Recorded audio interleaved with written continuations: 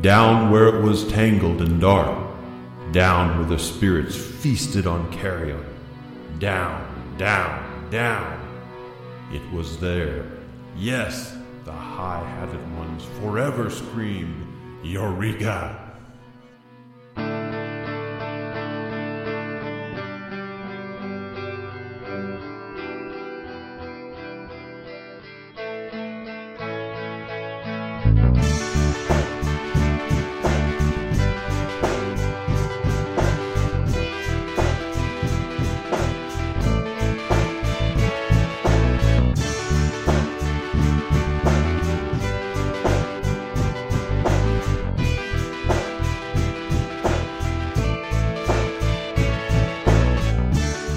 And we welcome you to Drive Back the Night, an Andromeda series podcast.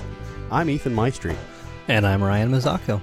Each edition of Drive Back the Night, we take an episode of Gene Roddenberry's Andromeda, and we take a look at it, taking it apart, dissecting it, looking deeply at the things that we enjoy, that we appreciate, asking questions about the show that we're watching, and hopefully getting answers to those questions. Yeah. For every action, there is an equal and opposite reaction. Mm-hmm. That is true. That is true. Ryan. Yes. We're kicking off season 4. We are. And I got to say, I'm actually a little surprised to see you here tonight. I didn't think you were going to be coming over. Well, you did say it was pasta night, and you know me. I would not miss that for the world. Oh, excellent. So here I am. Here we are. Season 4. Yep. And I didn't get any pasta. 47. Okay. What do you say we do some trivia? 3.14159265359. Okay, trivia. This episode, Answers Given to Questions Never Asked, was written by Robert Ingalls. It was also directed by Jorge Montesi. Nigel Bennett plays Paru. He is our main guest actor that we have here. He's a hard-working actor, and he got his beginning in British theater before coming to Canada in the 1980s. He's appeared in such films as Kung Fu, The Legend Continues. I'm sorry, that was television. Kung Fu, The Legend Continues.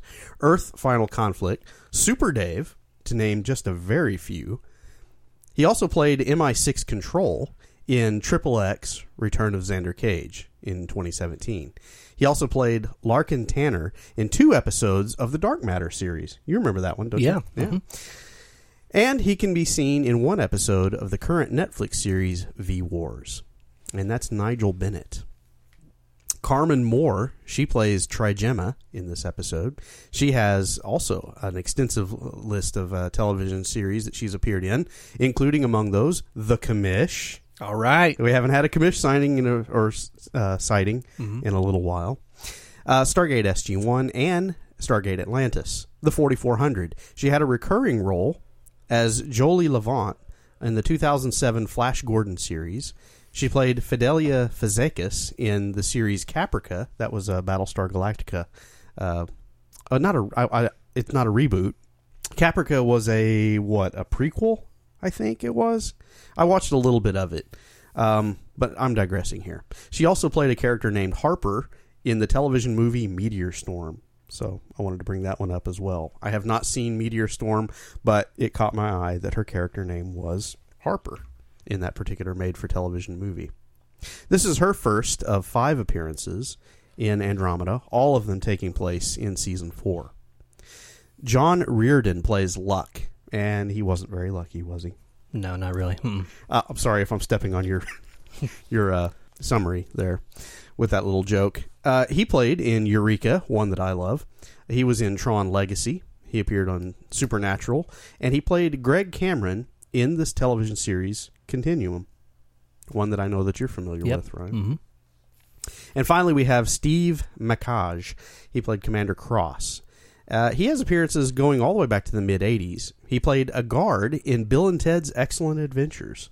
So that's his claim to fame in film. He also appeared in The Commish, The Outer Limits, Millennium, The X-Files, Stargate SG-1, Eureka, and Smallville. And that's what I've got for trivia. For answers given to questions never asked. C. Always go with C. Yep. Are you giving me just like answers to questions I'm not asking? Yeah. That's exactly what's happening, isn't it? Okay. Stop it. Oh, okay. Summary? Do you have one? C. D. None of the above. Yes, I've got it right here. Oh, excellent. Please, Ryan, the summary. All right. Answers given to questions never asked. In the conference room, the crew discusses the fate of the Commonwealth fleet. It appears they are farthest from the planet Terazed, where the seat of power of the Commonwealth lies. Andromeda reports 5 Ogami ships chasing a small courier ship. Dylan instructs Rami to fire, destroying the 3 Ogami ships and chasing the other 2 away. The courier ship hails the Andromeda. Courier pilot Luck arrives on the Andromeda with a message for Dylan. He pulls a flexi from his vest, and when Dylan plays it, a hologram of a man named Peru appears, stating, "The Commonwealth is history." Mwahaha. Peru tells them that he is holding Trigemma, a triumvirate captive, saying that she will die with him, and Dylan is to blame for the end of the triumvirate. Dylan has no other choice but to set out to rescue the triumvirate. After a bit of audio-video analysis, they discover that Peru is a collector, a group formed in secret to locate and preserve the knowledge of the old Commonwealth after the fall. However, they have been using that knowledge to gain political power. They also discover that he is at the All Forces Nullification Point, the same place where Luck's courier ship went into Slipstream. Dylan instructs Rami to run the Peru communiques that she has come across. In the first, Peru is ordering an unknown Commonwealth member to ignore the attacks on the Triumvirate on Terazed. In the next, Peru is ordering everyone to engage, claiming the Andromeda is firing on the Commonwealth fleet. In the final sequence, he reports the Andromeda has abandoned him and his crew. When the Andromeda arrives at the All Forces Nullification Point, Trance notices a small planet in the middle that is rapidly falling apart. To ensure their safety, Dylan instructs the remaining Commonwealth members to pull back and wait for his orders while the Andromeda heads toward the planet. He and Becca take a slip fighter down to the planet, finding a very unstable surface. Peru appears and mocks their efforts, telling them they will all die when he disappears into a cave. Dylan and Becca decide to split up to look for Trigemma. Dylan finds Peru in a cave and beats Trigemma's location out of him, and with Rami's help, he finds her. Dylan and Trigemma are in a standoff, while Dylan is trying to convince Trigemma to leave the planet, but she doesn't trust him, still believing the lies that he destroyed the Commonwealth fleet. Peru appears, telling Trigemma that she will be safe staying on the planet. As all 3 of them have their force lances drawn, Reservoir Dog style, Dylan strikes down Peru, and he morphs into a puddle of dark goo with a point of light at the center, reminiscent of the spirit of the Abyss. Trigemma sees this, finally realizing it was the Abyss controlling him. Becca appears, and they race for the slip fighter. Back on the Andromeda, they use the courier's original flight plan to open a slipstream portal around them and take off through slipstream, faster than ever before, and the whole command crew suddenly sees the spirit of the Abyss standing on the command deck. The ship comes out of slipstream, and all is calm again. They deliver Trigemma back to Terazed, where things are being restored, and the other 2 triumvirs are safe. Dylan stands before the Commonwealth Senate, where he is hailed as a hero, and then begins to deliver what we would expect to be a really great speech. The end. All right. Ryan, I got to ask you a question. Okay. Did Paru become the tunnel at the end of the light? It's all connected, huh? Yeah, I just wanted to do a callback to a previous episode. All right. Yeah, but that was interesting that you brought that up, and maybe we'll get to what happens to Paru in that liquid state. Yeah, we'll talk about that. Okay, we'll come back. Put a pin in that. Okay, that's our first pin of season 4. All right, let's see if we come back to it. Hey, Ryan. Yeah, I'm gonna go one more. Okay. Last time on Andromeda, Rami used the term efforting. You know what? I didn't write it down, but I was like, was that really worthy of being in the flashback, in the recap? Exactly. Did we need that? And the reaction shot, too. Yes. That's like a whole second of runtime that they wasted. I'm telling you, though, I laughed when I saw it. And so, there was a little humor there. Yeah. No, I rolled my eyes. Yeah. A little bit of that too, I do believe. But we can't continue until I can bring out that last time on Andromeda. That's a thing that happened. Mm-hmm. Going back to Paru, bad guy monologue much? For real. Where did this guy get his monologuing skills from? I mean, what? Peru, yeah. Sorry. Go ahead. So not only does he just drone on and on and on, but he is really bad at it too. Yes. Mm-hmm. Yes. He didn't have a cape, did he? I don't think he did. I don't think so either. He needed one. Yeah. No, he just had the long trench coat. Okay. No cape. Right. He needed a cape. Yeah. Yeah, I definitely feel like they missed out a little bit on that wardrobe decision. Becca, at one point early on, when they're deliberating on whether or not they're going to get involved in this latest plan that Dylan has hatched or not, Becca does say, "Come on, doesn't it feel like it's over?" And I almost wonder, is this the writing team kind of maybe teasing the audience a little bit? Because honestly, how do you come back from where they ended up in season 3? I mean, obviously we're invested and we want to see the story continue. But I wonder if by throwing that line in there, they're tipping their hat a little, or not tipping the hat, but they're playing along with the audience. Because maybe the audience is wondering, why is the show still going? Didn't they lose? Didn't they lose? Yes. Didn't they lose last season? It's all over. Yeah. And it's very much what it feels like when we start this episode. And I think it was humorous and a little bit of a nod to the audience, felt like to me, for Becca to say that at this point. So, I know that you're not a real big fan, but I do feel like the writers also maybe gave a little bit of a nod to Lebowski. Okay. Because this would have been just a few years after Lebowski Not was long released. after Lebowski, yeah. So Trance has the line, "The fate of the universe is in your hands, Captain." To me, I thought it sounded an awful lot like Brant's line, "Her life is in your hands, dude." Mm-hmm. Now, I know that this is falling on a ignorant audience here with you. You see what I'm doing here? Yeah. That's the hand over the head gesture right there. So, but I guarantee you, our listeners out there, somebody got it. Yeah, okay. They're like, that was totally Lebowski. Right. Her life is in your hands, dude. Yeah. All right. Just the delivery, the whole cadence of the way she said it, it just sounded like they just pulled it right from it. So I just had to make mention of that. It made me smile. It made you smile. Yeah. And that's what's important here, right? Yeah. Mm-hmm. I've got another line I want to draw attention to. I've got actually most of my observations were specific dialogue that was uttered, and the one that we had here is latest inductee into a plane of sorrow, disillusionment, and confusion. And again, I come back to this. Is this the writers talking to the audience?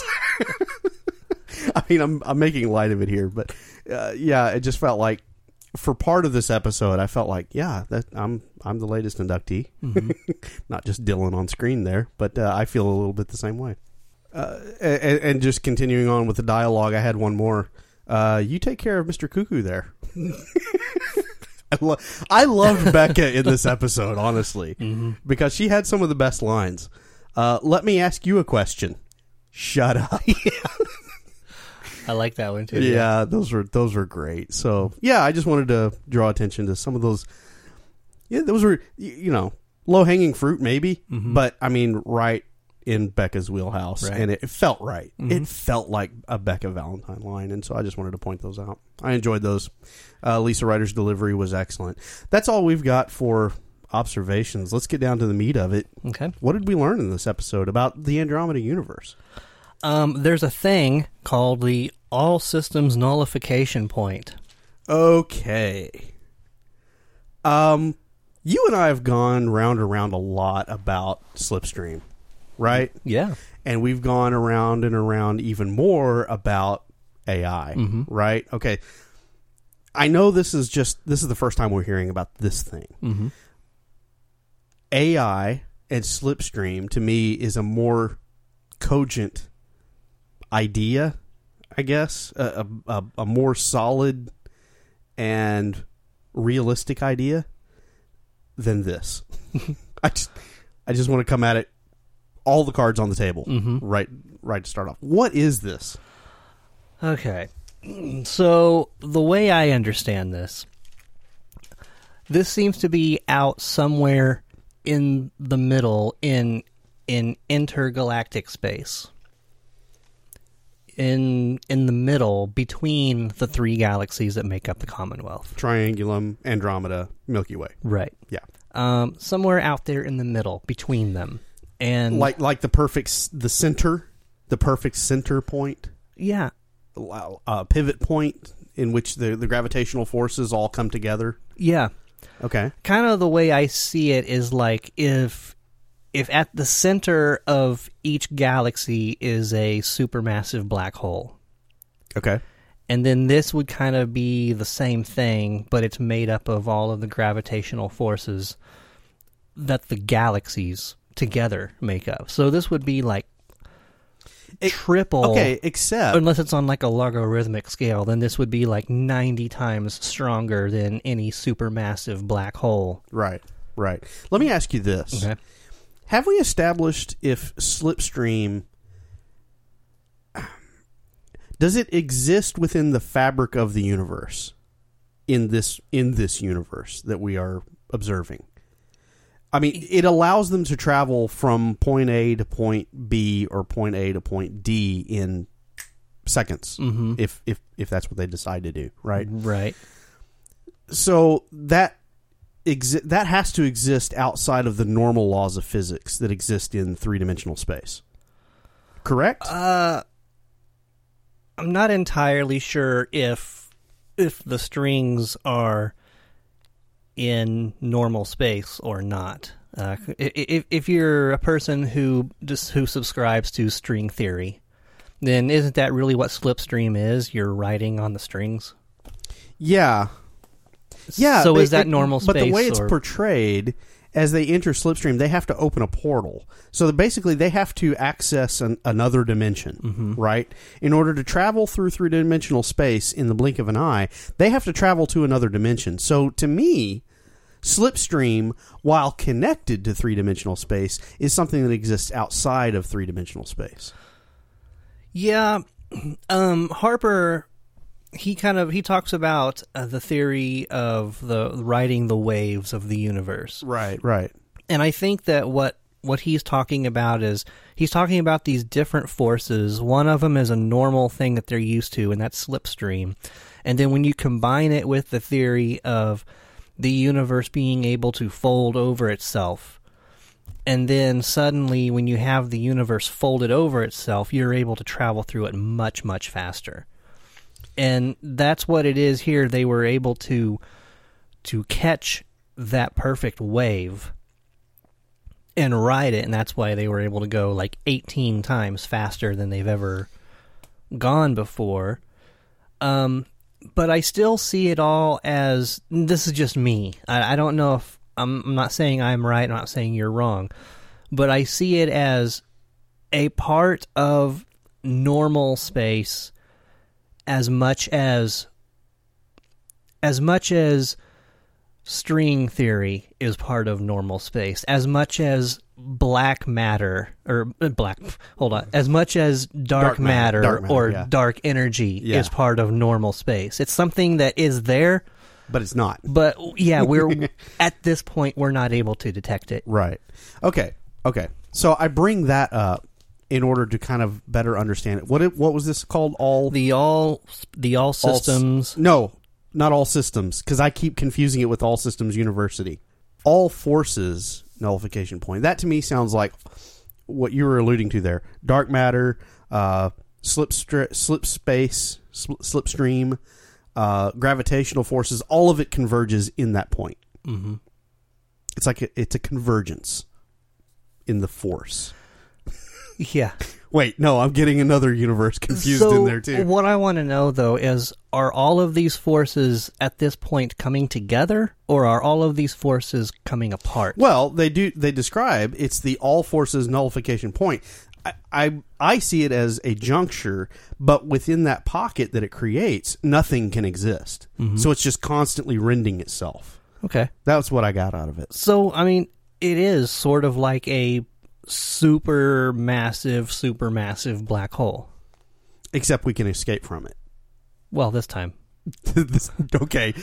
Okay, point. Yeah, Right. I'm not going to argue with you on that. Well, You're I mean, right. there were other forces involved for here. I mean, right? That's the only reason that they were able to get out of it is because the spirit of the abyss, who is not of this dimension, True. was able to hold stuff together. Long enough for the plot. Right. Right. Okay. Cool. Okay. I think we've talked about it. Okay. Let's move on. All right. Let's talk about Paru. Okay. What'd you think of Paru? The portrayal here. And I just want to touch on his character a little bit briefly, but then a more broader discussion of him as a collector. Okay.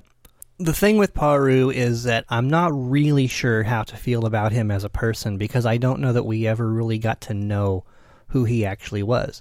Because our very first sighting of him was in this hologram where he is totally off his rocker and issuing all of these threats. Hold on. I don't think he was totally off. I think he was off his rocker. He was coming off his rocker. And then when we're physically in his presence, that's when he's totally off his rocker. Right. And then we have all of the ship logs, the communiques that they were able to intercept and dissect. And there he seems manipulative, but he's with it. You know? Yeah. He's not quite to that point of incoherence.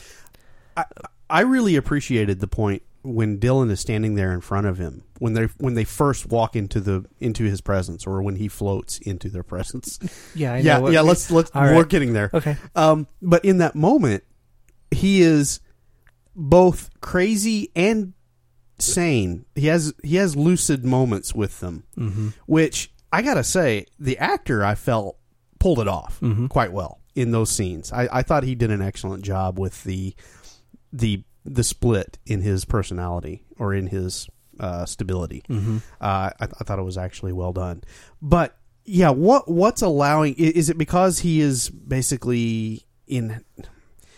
Is the abyss inhabiting him, and that's what's giving him the power to float through rooms? That's really what it seemed like to me. Okay. Okay. And if you're going through this on a first watching without knowing that there is something inside him, like actually inside him, inhabiting his person, then why is he all of a sudden able to do all of these things? Yeah. And then it becomes clear that he is being tortured. Yes. Psychologically, this man is being... He's broke. Yes, he's completely tortured. He's broken. Yeah. And so that's why I go back to my original point here is we really don't know who he is. We know that he's a collector.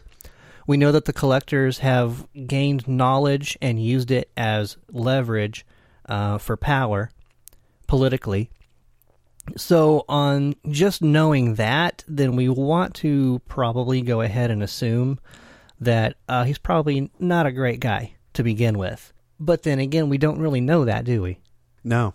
All we know is now we have this character who is being possessed by this creature from another dimension, and he's acting on that influence. And so the next logical question that I want to ask you, Ryan, is how do we feel about this guy that we don't know, that was in a position of power, and suddenly now the whole plot of the Commonwealth coming apart and everything that we saw in the last episode of season 3, how do we feel about this being the fulcrum or the pivot point on which all of this hangs is on Paru? I want to ask that question, but I feel like that's leading into the next segment of the show. Okay. Unless you want to, do we want to go ahead and break that now and discuss that here? Well, I mean, I think, and again, it's been a long time since I've seen season 4, so I'm not giving anything away here because I legitimately don't remember. Okay. But it seems like it would be a bit short-sighted of the Abyss is if he is able to have this ability to put all of his eggs in one basket, the basket being Paru. Nice analogy there, a basket. Yeah. Because this guy was a basket case. Yeah. Yeah, go ahead. So, yeah, we see him as being the pivot point, the fulcrum for the whole fall of everything that went down in the last episode of Season 3. But was he? Or was he just one of the many pawns that the Abyss is using?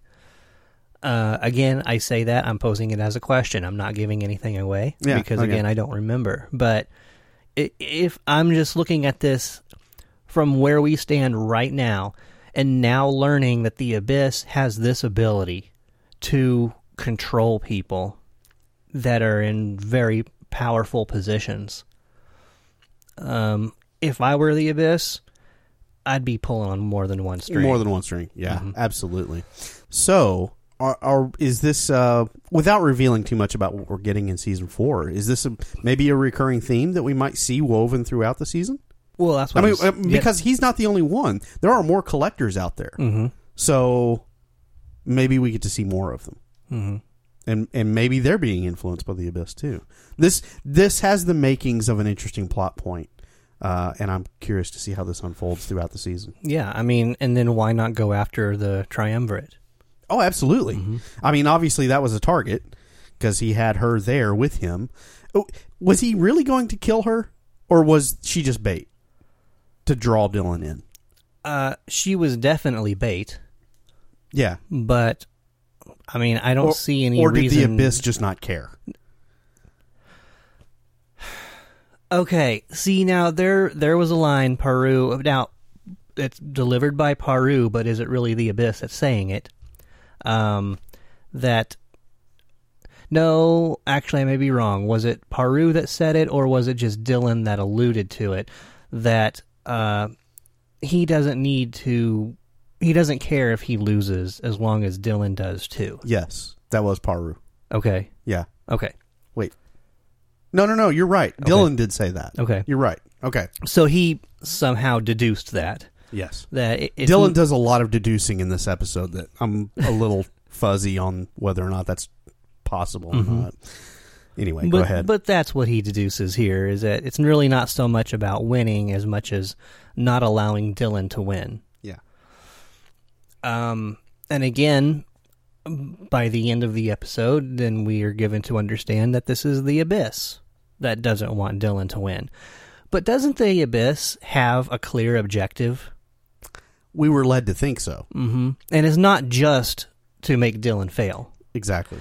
But if Dylan is the only one that can succeed in thwarting the Abyss's plans, then isn't a loss for Dylan kind of by default a win for the Abyss? Maybe so. I mean, you say, I don't care if you win, or if I win, I just don't want you to win. Then you win if they lose. I'm working on an idea here. Okay. Is Paru inhabited by the Abyss, or is this a part of the Abyss that is inhabiting him? Okay, now see that, yeah, that's a big question, and I think that's kind of what remember we put a pin in it earlier? Yes, we did. Okay, so this was my note on that, was we have, we end up with a puddle of Abyss. Okay, but then... That's a great band name. That is. All right. But then we see the Abyss in its full form on the command deck. Yeah. It didn't seem to be missing an arm or anything. Correct. All right. I don't know. Maybe it's just there was a little hole where part of him was missing. Yeah. So are these actually... is it part of the Abyss? Or are these agents of the Abyss? Was that its own entity itself? That is subservient to the spirit of the Abyss.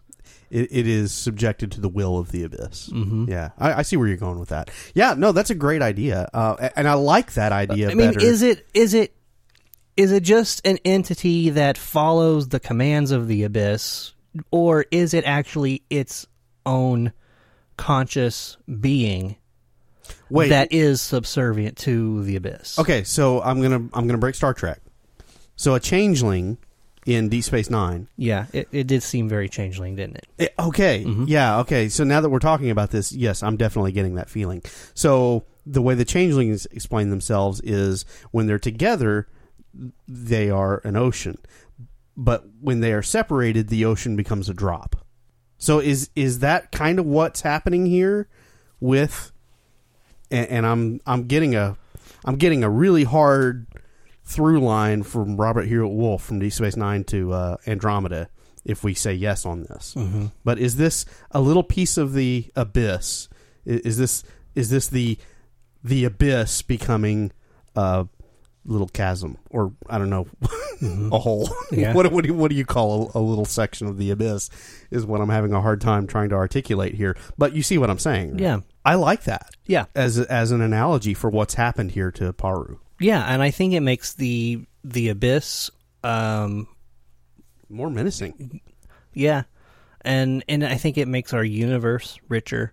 Because that's the thing, we just don't know what we're dealing with right here. So yeah, we don't get a whole lot of hard facts stated to us in the show. We're told a lot of things. A lot of it's confusing, though. Mm-hmm. So we're kind of left to infer. But I kind of like where we're going with this. Mm-hmm. We talked about Tyr a little bit, briefly. Harper was reluctant to talk about those that we do not name. Yeah. Those whom we do not speak of. But anyway, yeah, we talked about Tyr a little bit. He's out there, but he's definitely not on the ship anymore. Yeah. So that stuck from season 3 to season 4, apparently. Keith Hamilton Cobb is gone. Yeah, and so did the animosity towards him. It also stuck. Yes, it did. Mm-hmm. Yes, it did. Which, hey, good for them. Hey, they carried something through. Mm-hmm. Yeah, a little thread there. Mm-hmm. So I assume that's going to rear its ugly head later. Just the way Dylan asked the question: when we see you again, will you be a friend or will you be an enemy? Right. And we didn't get an answer. Mm-hmm. And in season 4, they are letting you know he is still out there. Mm-hmm. So I can only, that leads me to believe, yes, we are going to see him again. Mm-hmm. In what capacity? We'll have to wait and see. Yep. I would think. I have a little bit of a discussion here on the crew. We kind of touched on it a little bit earlier, but just exactly what the crew has gone through and where they are now. Do you feel sympathetic towards them at all, especially like Harper and Becca, when they're just like, look, I'm done? I wrote this down as it took us 20 minutes to figure out that we're still going to go along. Mm-hmm. I mean, they made their bet. They've made their bet. Mm-hmm. You're either off or you're on. Mm-hmm. It's a quick decision. And yet we spent 20 minutes of this episode deliberating on whether or not, are we going to, don't you feel like it's over? Mm-hmm. It kind of feels like we're done here. And no, I didn't buy into it. Not just so much of the, it feels like it's all over and I feel like we're done, but it was really, to me, especially with Harper, he was like, I don't know if it's done or not, but I'm tired. Yeah. No, I don't buy it. Because you don't. Well, would you say you don't buy it as in? I don't buy it as in I'm not sympathetic to how he feels in that moment. Okay. You're the engineer this is the best gig you're ever going to have. So what if you get kicked around a little bit? Right. So what if you feel tired? So what if it feels pointless to continue on? You get to live on this great ship with great people, and he says it later on in the episode when he finally comes around to, yeah, I'm all in. I would be dead anywhere else. Mm-hmm. So no, I'm not empathetic to Harper's plot. Haven't we all been guilty of that from time to time? Absolutely. I mean, let's look at this from a real life standpoint. Okay, you and I, we have reasonably comfortable lives. Okay? Agreed. We're not rich. We're not in poverty. We're not living in a war-torn land. Yet there may still sometimes be moments where we look at our lives and say, man, couldn't I have got something better? I hear you. Yes. Mm-hmm. Yes. Right. And, and really, Harper, for everything that he has, do we ignore the fact that he has been through some stuff? He's been through more than either you or I have in the last, hour. 3 years. Yeah. Yeah. No, you're right. You're right. I should demonstrate a little bit of empathy toward Harper. I just had a hard time getting there. Mm-hmm. I very much throughout the early part of this episode was like, come on already. Let's get to the plot. Right? Mm-hmm. The whole thing with Luck dying on the bed. They have a conversation. He and Trance have a conversation. Yeah, he's at the end. She can tell you're dying. He doesn't look like he's dying, really. Mm-hmm. And then 10 minutes later, he's having a conversation with Dylan, and then he's out. Mm-hmm. It was. Well, I really think what he needed to quote complete his journey was he needed that promise from Dylan. Yeah, because he held on for that. Yes, he said, "Promise me you're going to fix the Commonwealth." Dylan says, I don't know if I can make that promise. You better promise. Promise me. Yeah. Okay, I promise. Dead. He pulled a Padme. Right there on the table. I think that really Dylan could have saved his life by refusing to promise. I need you, soldier, to help me. Yeah. That would have been a much better... I think that would have been a much better scenario. Right. Yeah. Missed opportunity. He could have been part of the crew. He could have been part of the crew. We're missing a crew member now. Yeah. He could have filled that void. Yeah. Of course, he has been tortured. So maybe he's too broken. Maybe so. Maybe so. I don't know.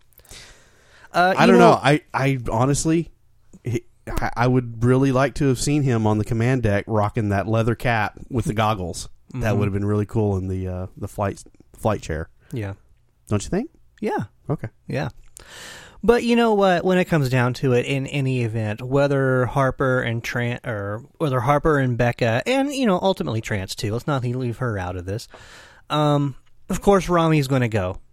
She's all in. Oh yeah, because she's a warship. And that's what she's made to do. That's a great point. And honestly, I felt like that's where I would have been happier if the rest of the crew had been like that. Mm-hmm. Okay, yeah, maybe deliberate for a second. Wow, we've been through an awful lot, but you know what? It's not going to be better anywhere else. Yeah, I'm all in. I would love to have seen maybe something like that play out. Okay, and let's get to the plot a little bit quicker. Of course, they got to fill time, so right. Be careful what you wish for. I suppose, but.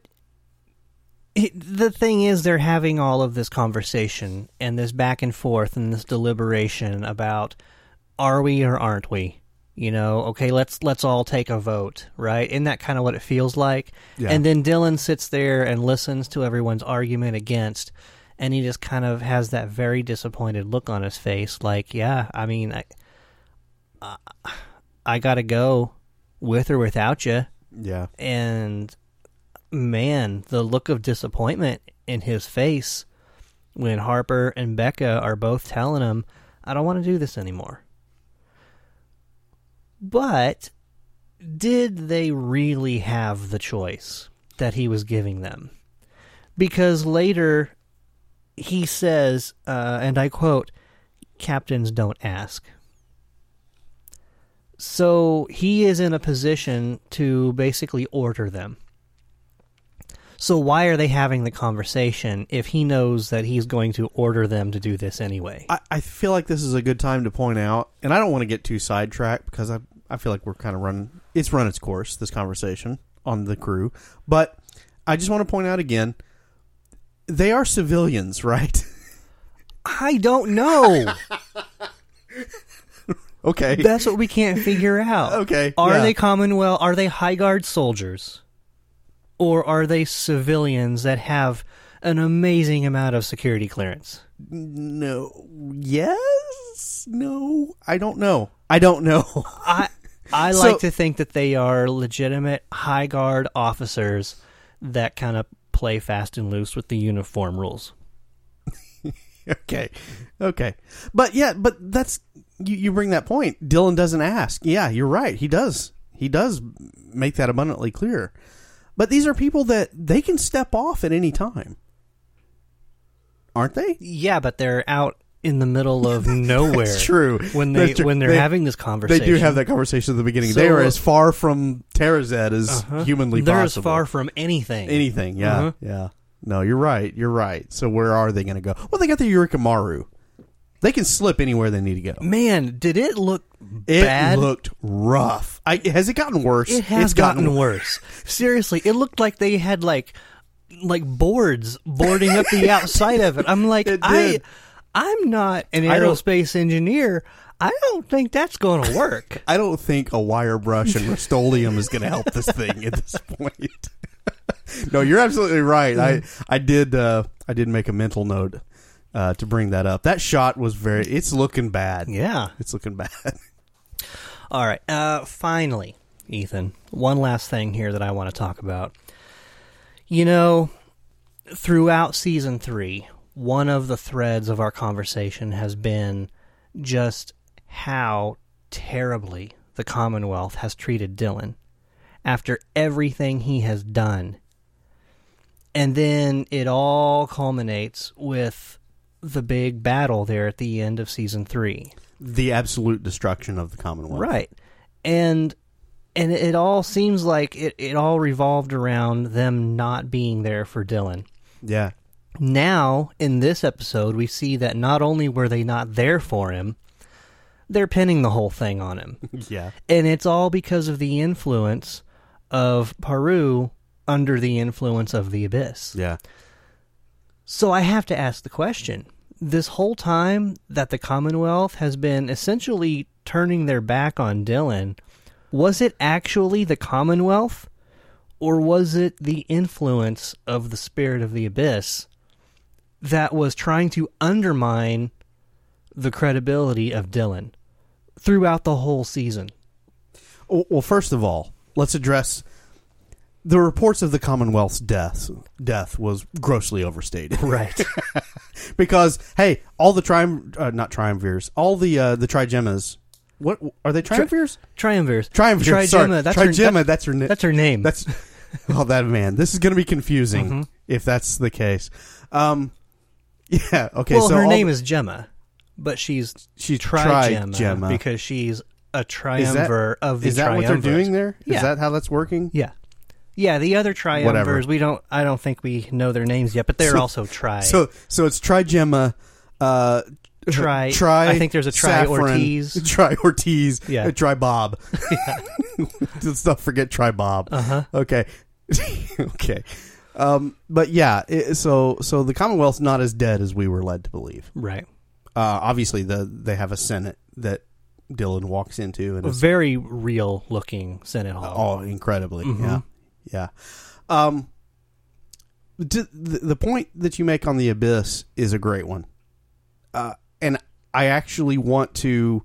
Let's just go ahead and retcon Season 3 with what we got in Season 4 here. Mm-hmm. That is exactly why the Commonwealth was willing to throw Dylan under the bus. Because it was under the influence of the Abyss. Mm-hmm. That's where that was coming from. Yeah. I like that.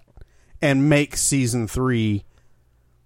I won't say it's a better season, but now I feel like I can go forward with a little more understanding. Mm-hmm. No, it's a great point. Okay. I like it. So then the next question that leads me to then is, how is the Commonwealth going to be treating Dylan going forward now in Season 4? Well, we haven't got there yet. I know. We would expect it to be better. I mean, everybody was clapping and ready to hear his speech. Right. Which was going to be... It was epic. Mm-hmm. It absolutely was going to be. Yeah, it hadn't happened yet, and you could already tell. It was so good that our writers couldn't even write a good enough speech.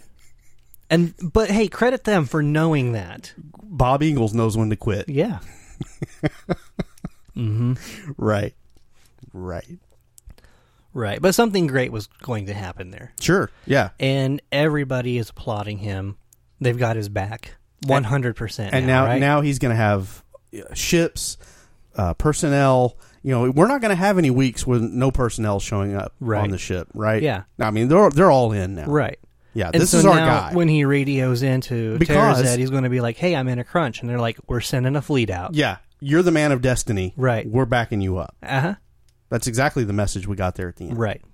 I see that happening. Okay. Totally. Absolutely. Okay. Well, do we need to put a pin in that? Yeah, for sure. We're going to revisit that. Okay. Okay. Remember Excellent. that and see how this all works out for him. Excellent. Okay. I like this. Ryan. Yo. Did we have a quote for this one? I don't remember if there...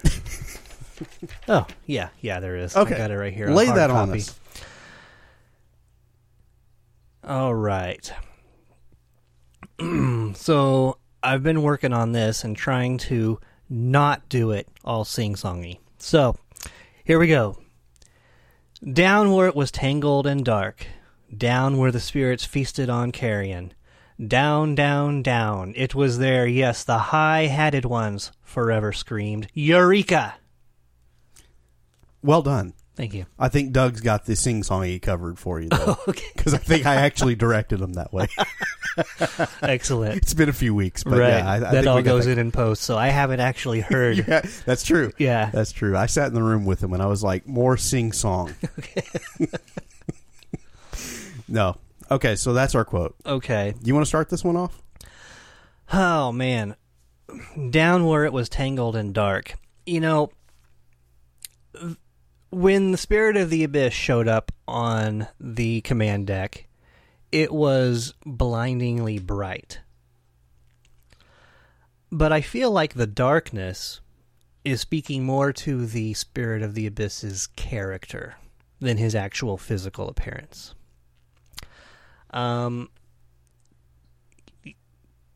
That's obvious. I'm kind of making a joke here because, the down where it was tangled and dark, I want to say that we know that we're talking about the Abyss and the influence that the Abyss has had over the Commonwealth.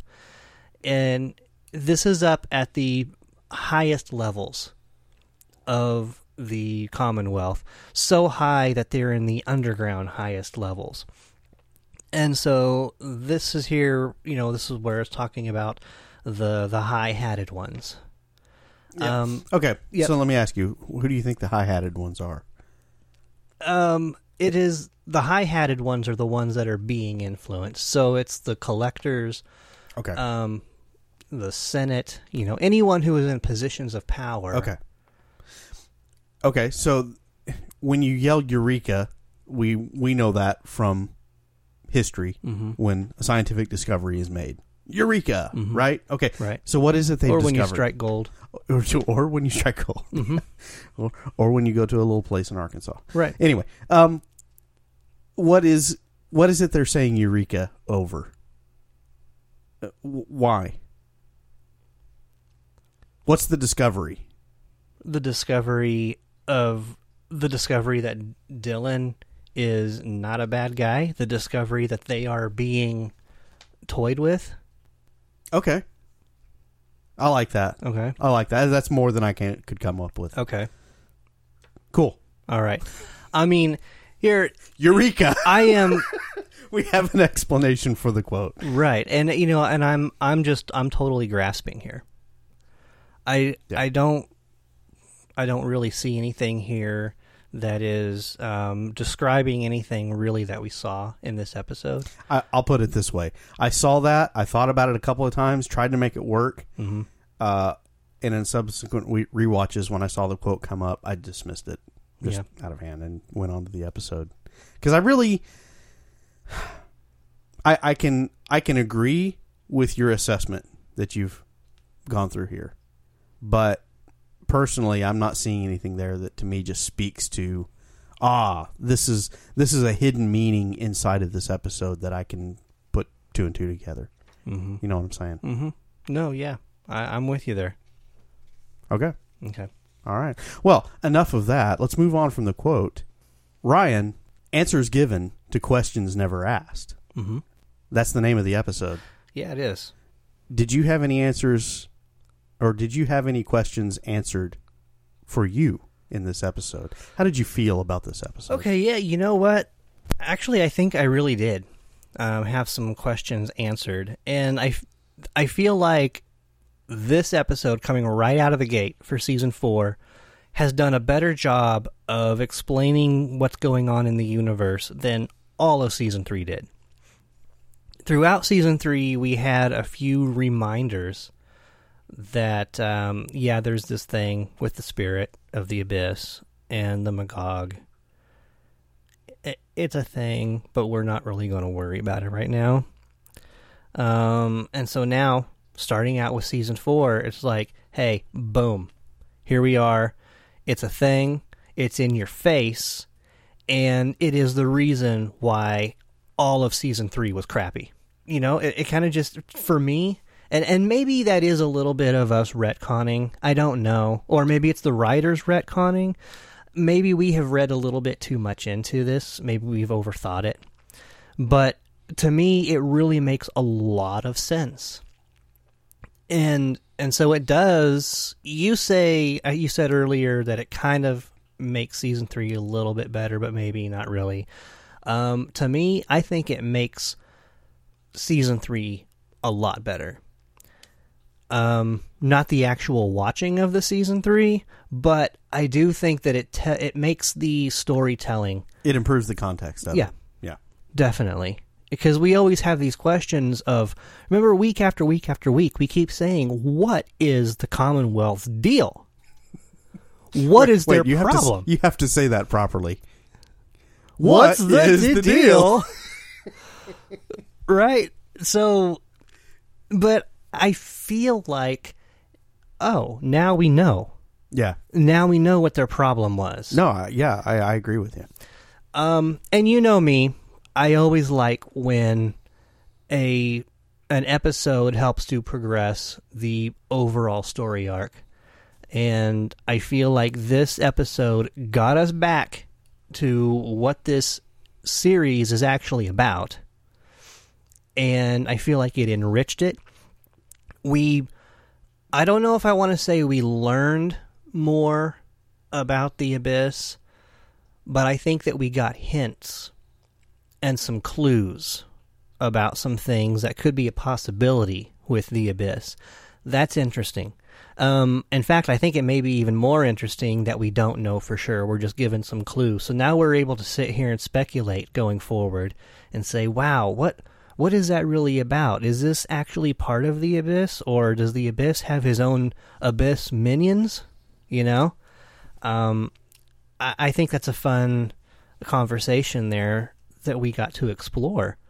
And I enjoyed that conversation. Overall, I'm going to say, yeah, I enjoyed this episode.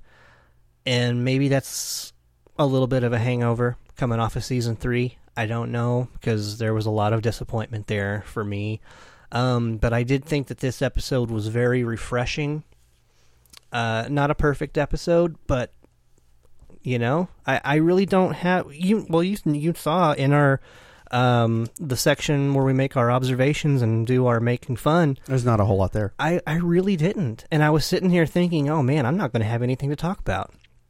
And then we actually do have stuff to talk about, but it's all the more serious stuff. Yeah. The context and the meat of what's in the episode. Right. Yeah. And I feel like there's a lot there. And I think that we had more positive to discuss than we had negative to discuss. Yeah.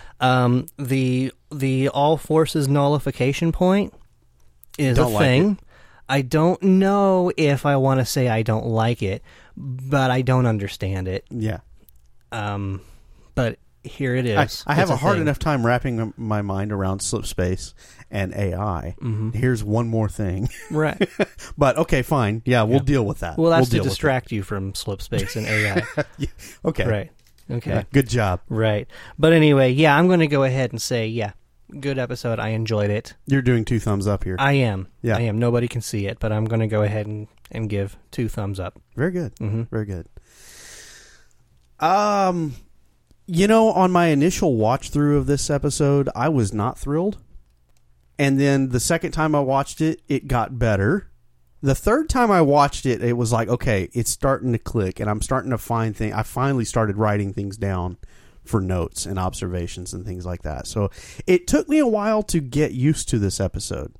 And when I first heard the title of it, I'm like, what is this title? But now, after our conversation here, and literally just now, in the last hour that we've had this conversation, it's clicked for me. This is probably the best titled episode of the whole series. Because we have talked about things, and it has given me answers to questions that I hadn't thought to ask. Mm-hmm. Or that I didn't know I needed answers to, right? Mm-hmm. So your whole point about when you asked how do you feel like the Commonwealth treated Dylan badly because of the Abyss? Oh my gosh, I hadn't thought about that. That's a revelation to me. And takes this episode and goes from, yeah, you need to watch it because it's the season 4 opener, to you have to watch this in order to gain context on the last 22 episodes that you just watched.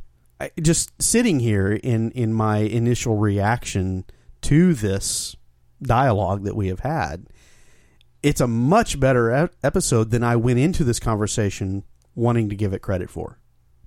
The unfortunate thing is, if you're just Joe Blow sitting down on your couch just to watch a season 4 episode and you're going to start with this one, you might be left out in the cold just a little bit. And it's a little confusing. And Paru is, depending on your mood, a little hard to take at times. And maybe a little too far out there. But all in all, this season 4 opener is a way better effort from Bob Ingalls than what we got from season 3. If the Wheel is Fixed is a terrible episode. And this is kind of, I don't want to say it's his magnum opus, but it's definitely a far better effort from Mr. Ingalls as far as writing and as far as setting the tone for what this season is going to be like. Because there are answers being given here and questions being asked that I'm interested in seeing how this is going to play out over the next 21 episodes that we're going to review over the course of this season. Yeah. So, yeah, don't skip this one. It's a great episode. And if you're really in the mood to think about it in the context of what's come before, and if you are interested in seeing what's going to come, or if you've even watched it already, this is a great little pause and allows, well, I was a little harsh when it comes to Becca and Harper and Trance deliberating on whether or not they're going to continue here or not. But I got to give props to the writing and directing for allowing us the pause for a few moments to just kind of absorb what's happened. And now we're moving forward. And so this is probably the best kickoff since the cliffhanger for season 1 and the beginning of season 2.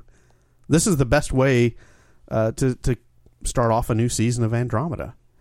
And considering how the ratings had been dropping throughout the course of season 3, I mean, they got down to, I think, the last time that I remember looking at it, I think the Nielsen ratings for the end of season 3 of Andromeda were like 1.8. And that's pretty terrible.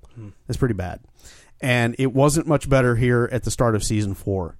But if you watched it in the first run and you were part of that 1.8 or 1.7 or whatever it ended up being, a little bit of a payoff here for sticking with the series.